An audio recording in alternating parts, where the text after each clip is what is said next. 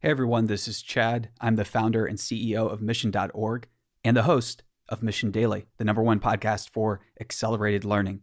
Mission Daily was recently selected as Best of 2018 by Apple for a reason. In every single episode, you're going to learn actionable strategies that you can apply to your life to become healthier, wealthier, and wiser.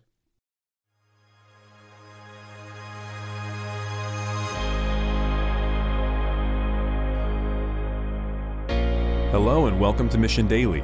On today's episode, Chad is joined by Gretchen Rubin, a New York Times bestselling author and podcast host.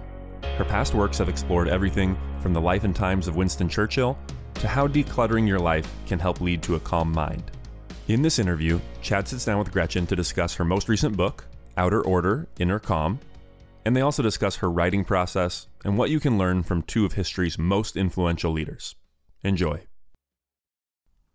Hey everyone, welcome to another episode of the Mission Daily. Today, I'm joined by a special guest, Gretchen Rubin. Gretchen, thanks for taking the time. I'm so happy to be talking to you. Likewise. So you're out in New York today. Do you spend most of your time in New York, half time, full time? What's it like? You know, it really depends. When I have a book coming out, then I'm traveling a ton. I do a lot of speaking, and so there's certain periods where speakers are more in demand. I'm from Kansas City, Missouri, so I spend a couple of weeks in my hometown every year. But other than that, I'm basically in New York City, not too far from my apartment. I'm kind of a homebody whenever I can be. I love it. So I think the best writers have to be homebodies, right? How else are you going to get that work done? So your new book is out. It's called Outer Order, Inner Calm. Yeah. And how could you tell us a little bit about it and how long the writing process took and just kind of like what that was like for you? Well, Outer Order, Inner Calm is something that I've been interested in ever since I wrote The Happiness Project, and also Happier at Home, which is all about kind of home. So there's a lot about possessions and environment.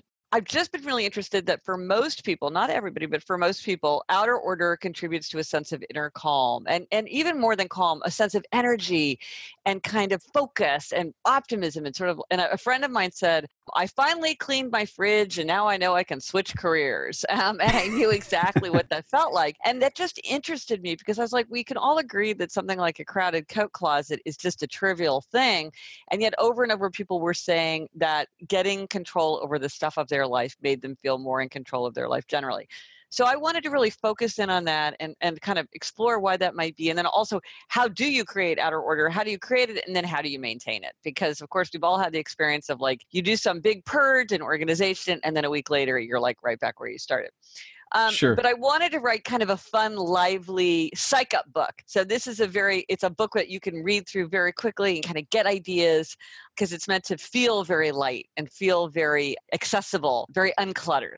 Yeah, I love it. And I think it's a tendency for all of us where we acquire things, we buy things, and the old cliche rings true that the things we own end up owning us. But I think we can push back. And that's what I see your book as kind of a call to action to do.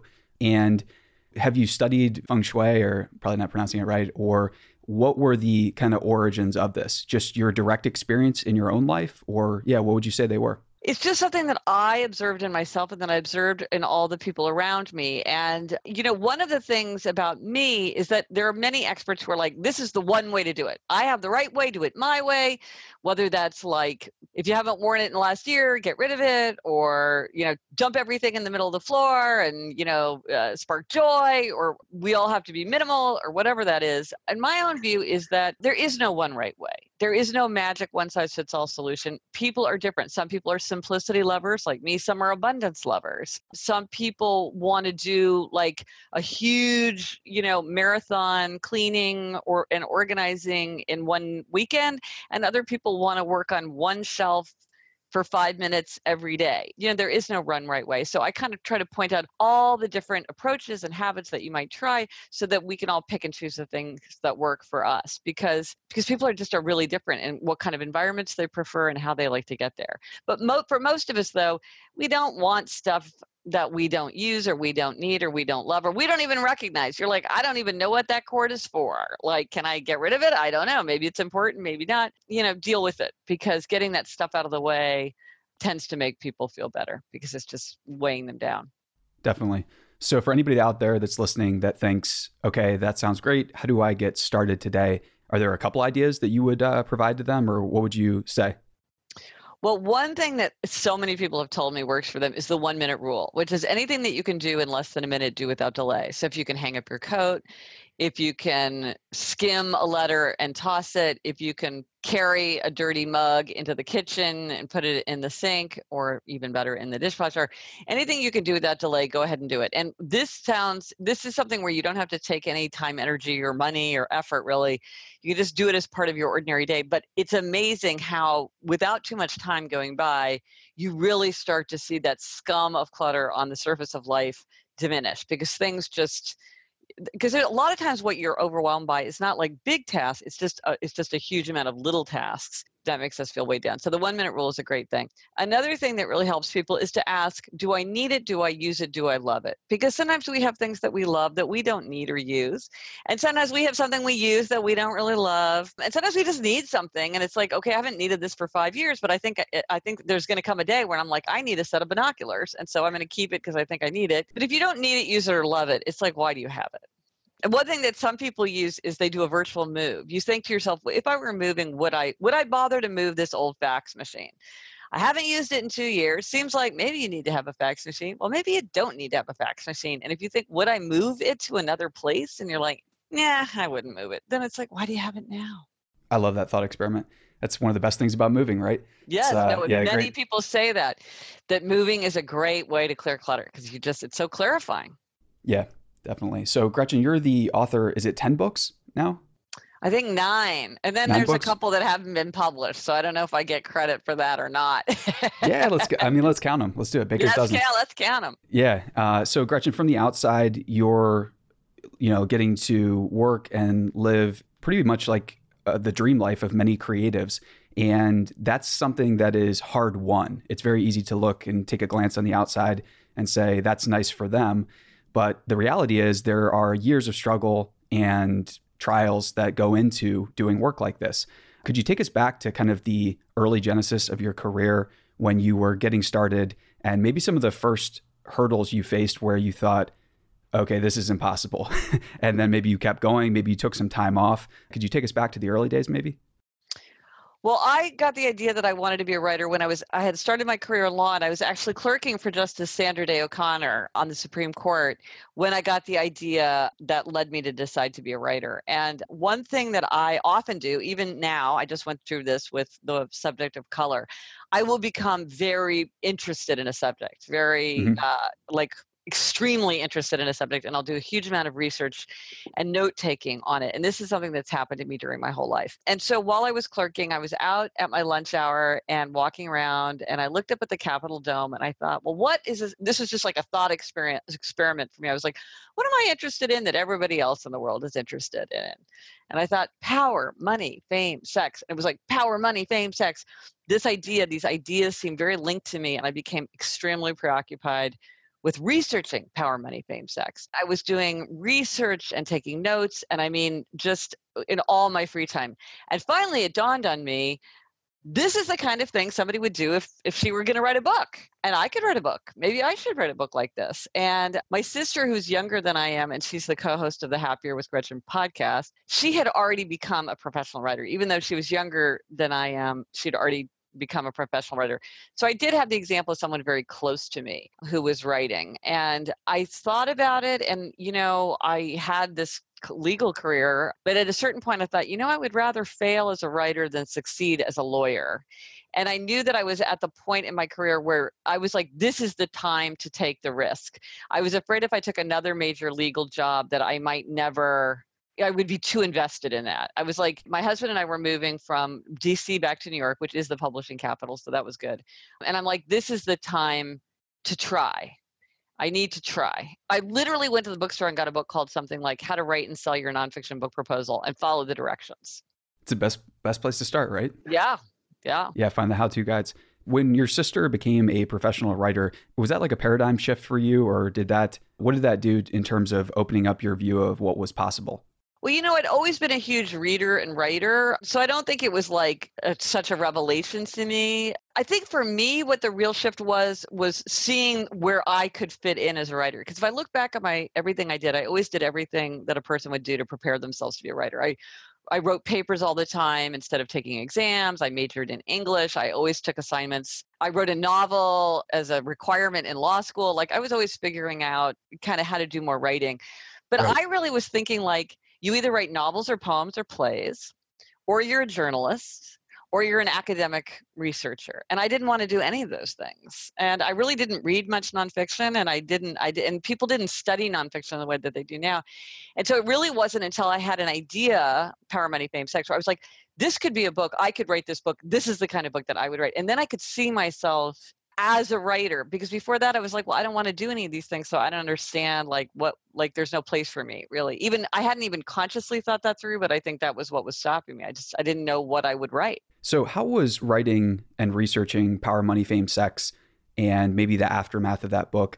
Do you feel like that was valuable for you as a person? Because I feel like those are topics that if you don't personally take the time to explore them and examine them in your own life, they can kind of come to rule it. Did you feel like you were able to get an edge on some pretty tricky topics by researching and writing about them? Or what was that like? Oh my gosh, every book that I write, I think, it will never be this good again. I will never write a book that is as interesting as this book. I just have to resign myself that it's all downhill from here. And then I pick another book and I'm like, no, this is the most interesting, fascinating book that I've ever had. I am like completely obsessed with my subject.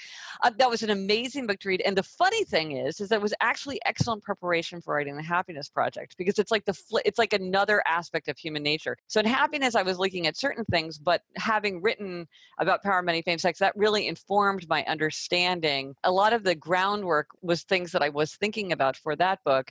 That book was interesting because it's like a dark guide.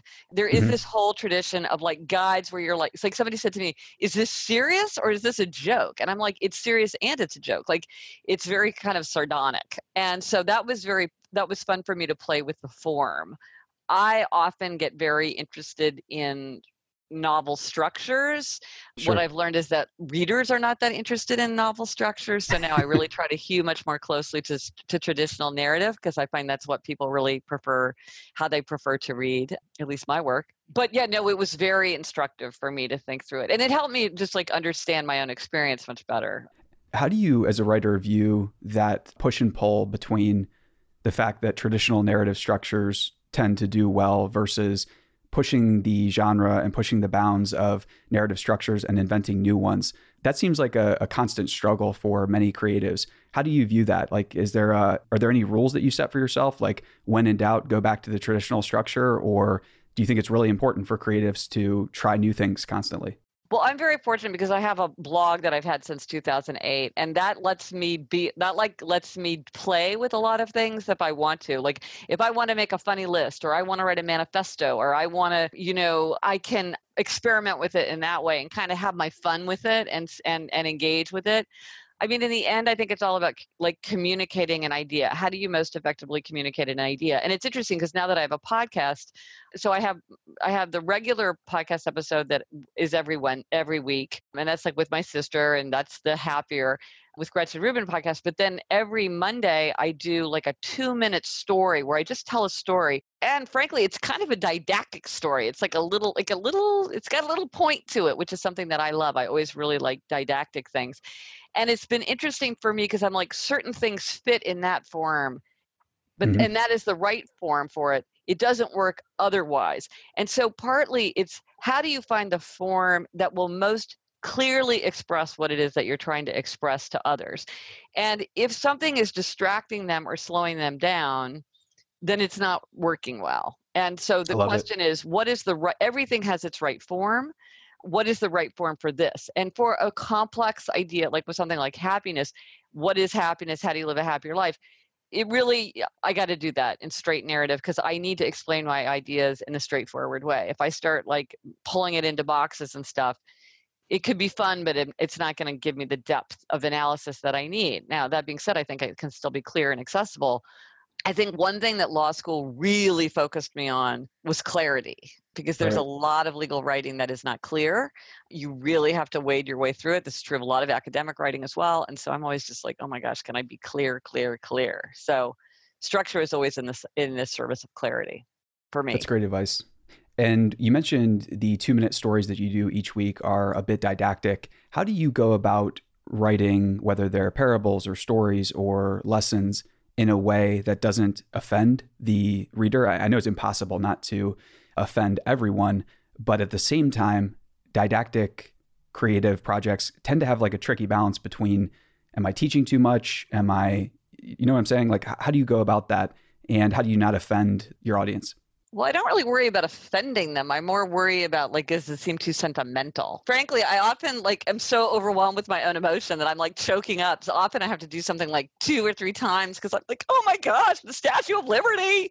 Just thinking about it makes me weepy. You know what I mean? So, but Churchill says, no tears in the writer, no tears in the reader. So I always remember that.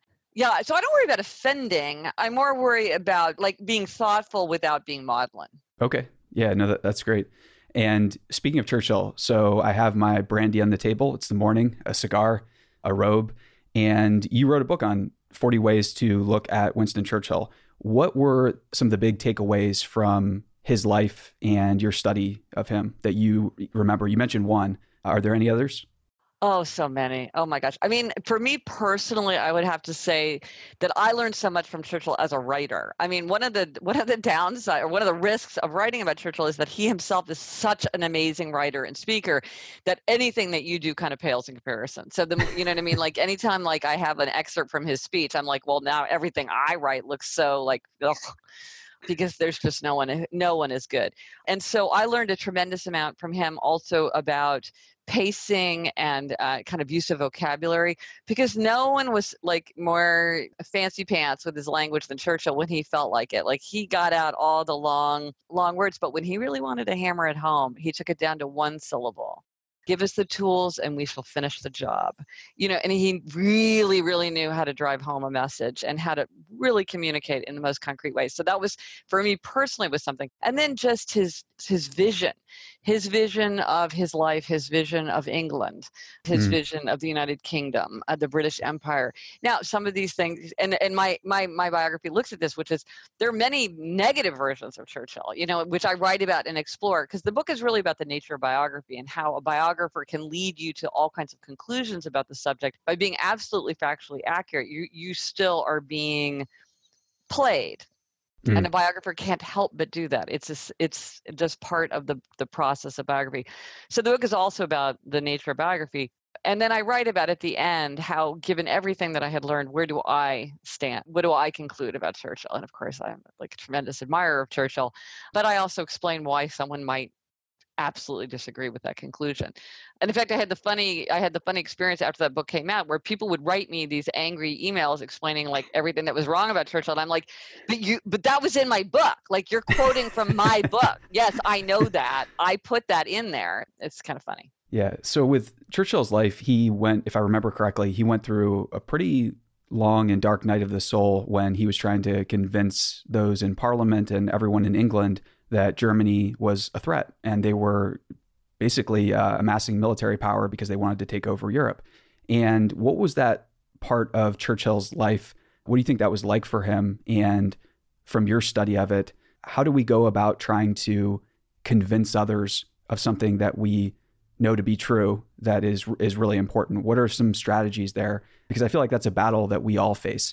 We have visions, we have strong opinions, and we have to convince others that this future that we see might happen, or maybe we should be worried about it. Any strategies you found from Churchill that we can apply? Well, one thing about Churchill is he could have done a better job of creating allies along the way.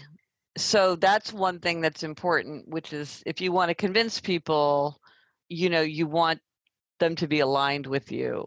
Sure. One thing about Churchill that's really interesting, and it's kind of hard to grasp, is he held every important position, I think, except Chancellor of the Exchequer. He did everything. He experienced everything. He'd been part of everything. And I think there is an authority that comes from you just knowing what you're talking about. there's no important. I mean, he knew Coco Chanel. I mean, there was like, you're like, who did not hang out with Winston Churchill? Now, it was easier because it was a smaller country in a kind of smaller time, but I think that's one thing, is that the more experience that you have and the more that you've been part of things, the more people are like, well, this person knows what they're doing. They're not waltzing in from the outside and telling me my business. This is a person who served in the military many times, in many ways. And so I think that gives you a kind of authority, certainly, that a lot of us can think about, which is like, Wise how words. well do you know what you're talking about? Yeah. So moving on to one of your next books that I wanted to touch on a little bit is 40 Ways to Look at JFK. So JFK is another fascinating icon in American life and in the world's history. When you were studying JFK, there's obviously a bunch of, more negative stories about him. What were some of the most positive stories that you took away, or that you feel like not enough people know about him, his family, or his life? JFK is a tremendous mystery. That's why I was drawn to him as a subject. And I cannot even remember who said it, which is shocking. And I'm not sure I'm going to get the words right. But some great philosopher said, he is greatest who is greatest in men's thoughts. And to me, the thing about Kennedy that's the most admirable is that he stood for excellence in the public imagination. Now, whether he himself lived up to that standard is a completely different question. But at that time, and in our memory, he stands for a standard of excellence. And that is not so easy to do. And it is important to have this standard of excellence. And there is something about Kennedy where you feel that you are in touch with something very important that he somehow was able to convey and embody. And how he was able to do that is much studied and also somewhat mysterious and a function of time, but also the mystery of personality and character. It was a combination of many things. The difference between the reality and the image is fascinating. That's one of the reasons people are most interested in him and in Jacqueline Kennedy. But that's what I thought was most powerful, is that he just stands for a kind of excellence and a kind of patriotism too. When you're going about leading or doing any of the things that JFK was, and Churchill for that matter as well, you're bound to start to build up enemies. You alluded to it earlier when we were talking about Churchill, but how do we go about forming allies, leading and doing great things, and making as few enemies as possible? Because ultimately, JFK's assassination isn't something that we want to, that's not the goal. We want to avoid that as leaders and people who change things. Any strategies there?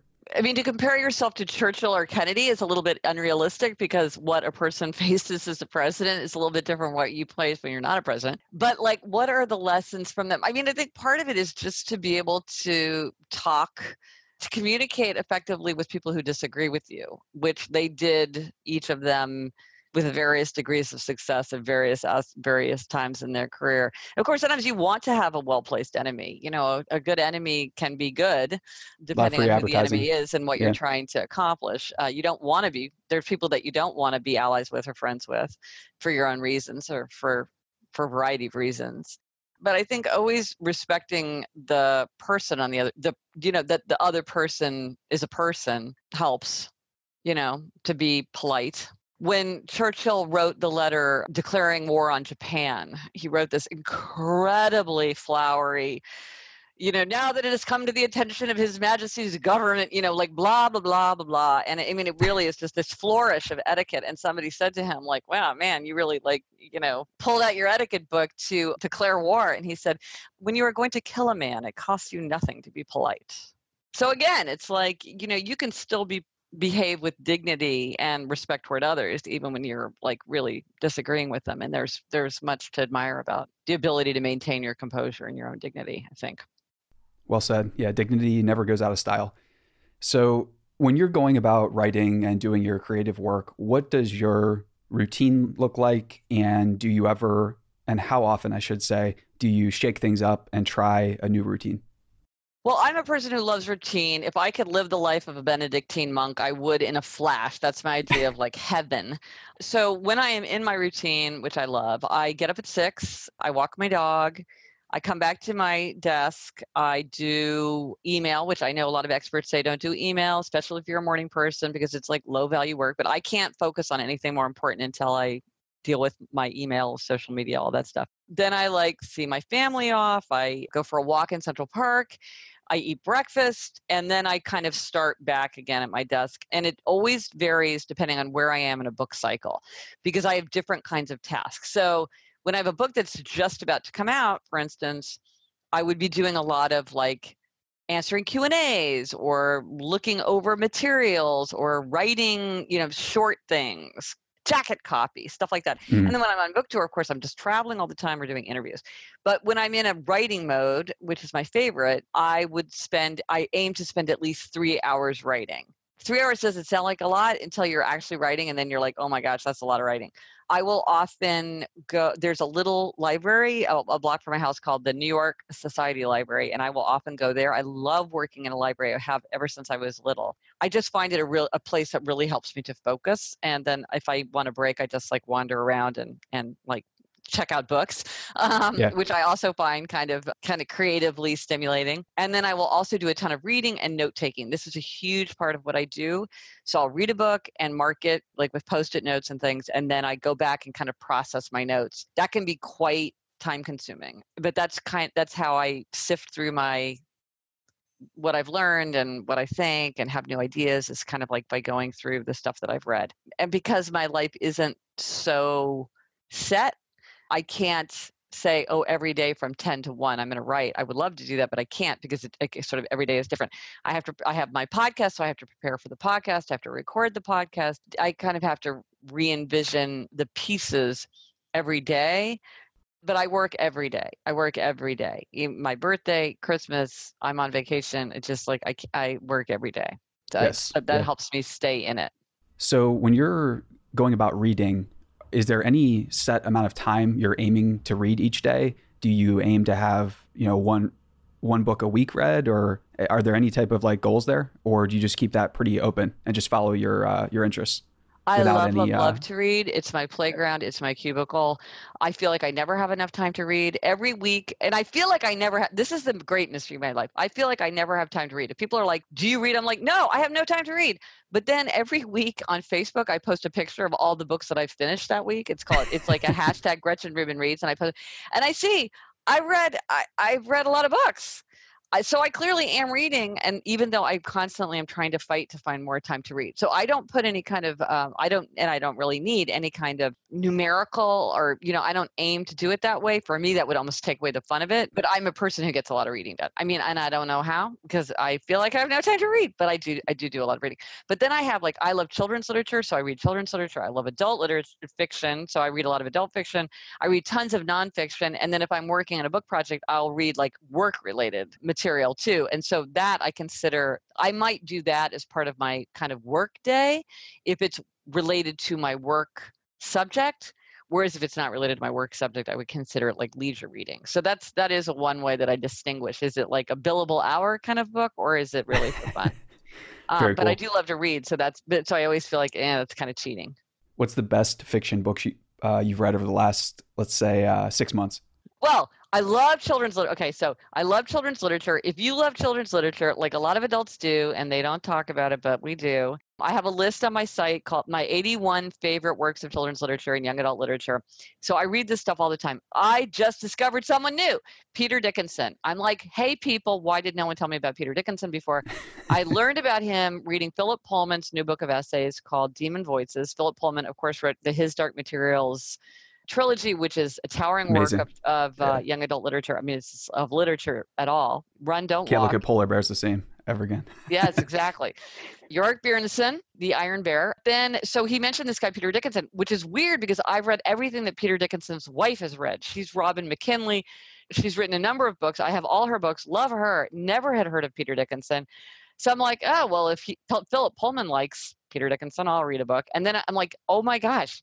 It's like I read Tulku recently, which was an outstanding work of children's literature. I read The Blue Hawk. I read The Rope Maker. I am going to read everything that Peter Dickinson ever wrote, which he's written a lot. He's also written adult fiction. I'm so excited because it's just, I follow this really, this is like if you were like, oh, I love 19th century literature and oh, I never heard of Jane Austen. And you're like, oh my gosh, like, where have you been? I'm like, how have I never heard of Peter Dickinson? I think it's he's British. Sometimes British authors don't come over to the United States. It's like a lot of Americans don't know about Enid Fly Blyton, under the radar. Yeah. who of course Yes. is gigantic in UK. But so anyway, so this is super exciting for me. So Tolku, Run, Don't Walk. Tolku. If you like Okay. it, if you like children's literature, he writes a lot about kind of religion, which is something that I love, kind of a religion fantasy. And I've read a lot of great adult. I've read Bad Blood by John Carreyrou. Ooh, my That was whole a great read. family is reading that. That's a good book. Nonfiction, very exciting story of Theranos, Elizabeth Holmes. Great business book. So I have to jump in and ask about that. How did Bad Blood change your view of Silicon Valley and venture capital? Or what were your thoughts after reading the book? Well, the thing to me that's interesting is how in hindsight it seems perfectly obvious. And you wonder how it could have gone on as long as it did. And that's also very much like the Bernie Madoff, where you're like, so many people were aware.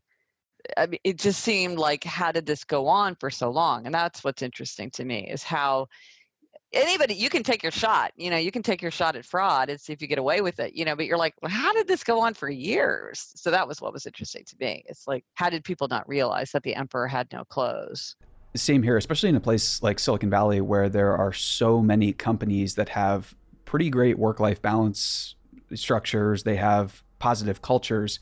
It just seems wild that that type of culture could persist for so long. And I don't think it has anything to do with their work-life balance, though. Why do you think that would reveal a fraud?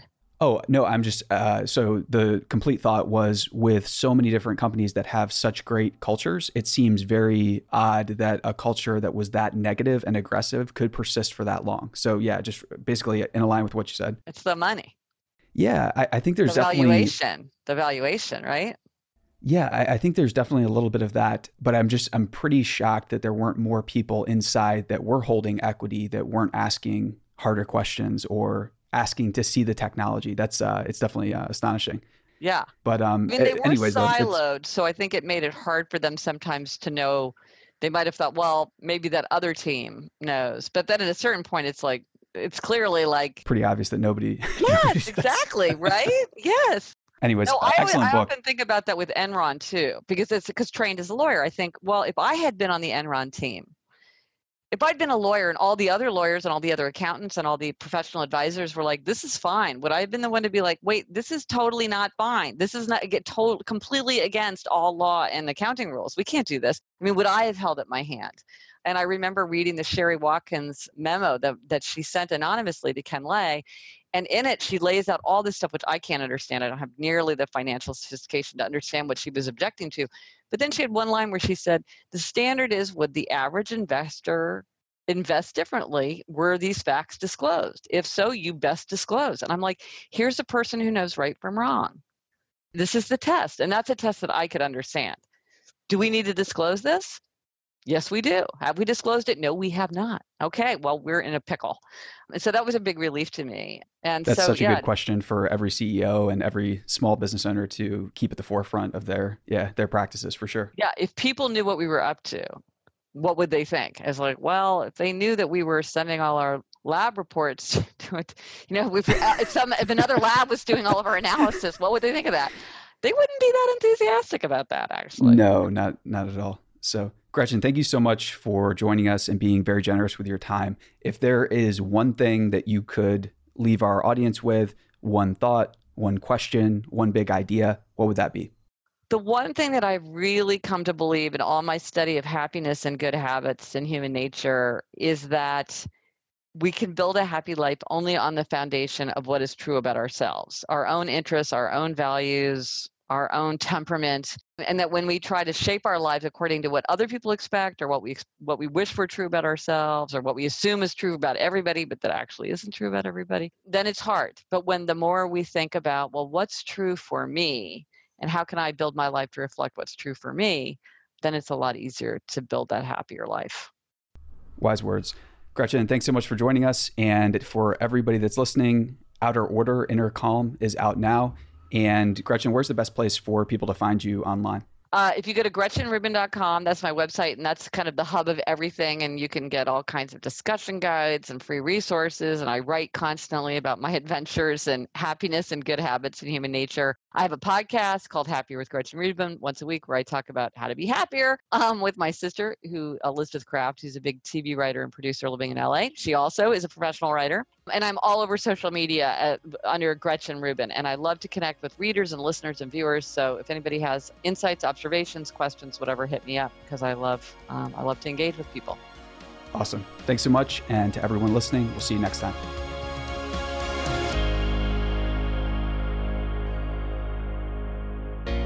Mission Daily and all of our podcasts are created with love by our team at mission.org. We own and operate a network of podcasts and a brand and story studio designed to accelerate learning. Our clients include companies like Salesforce, they're a customer times 5, Twilio, and Katera, who work with us because we produce results. To learn more and get our case studies, check out mission.org/studios. If you're tired of media and news that promotes fear, uncertainty, and doubt, and if you want an antidote to all that chaos, you're at the right place. Subscribe here and to our daily newsletter at mission.org. Each morning, you'll get a newsletter that will help you start your morning and your day off right.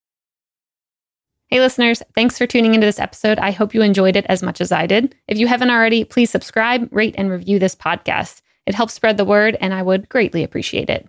See you next time.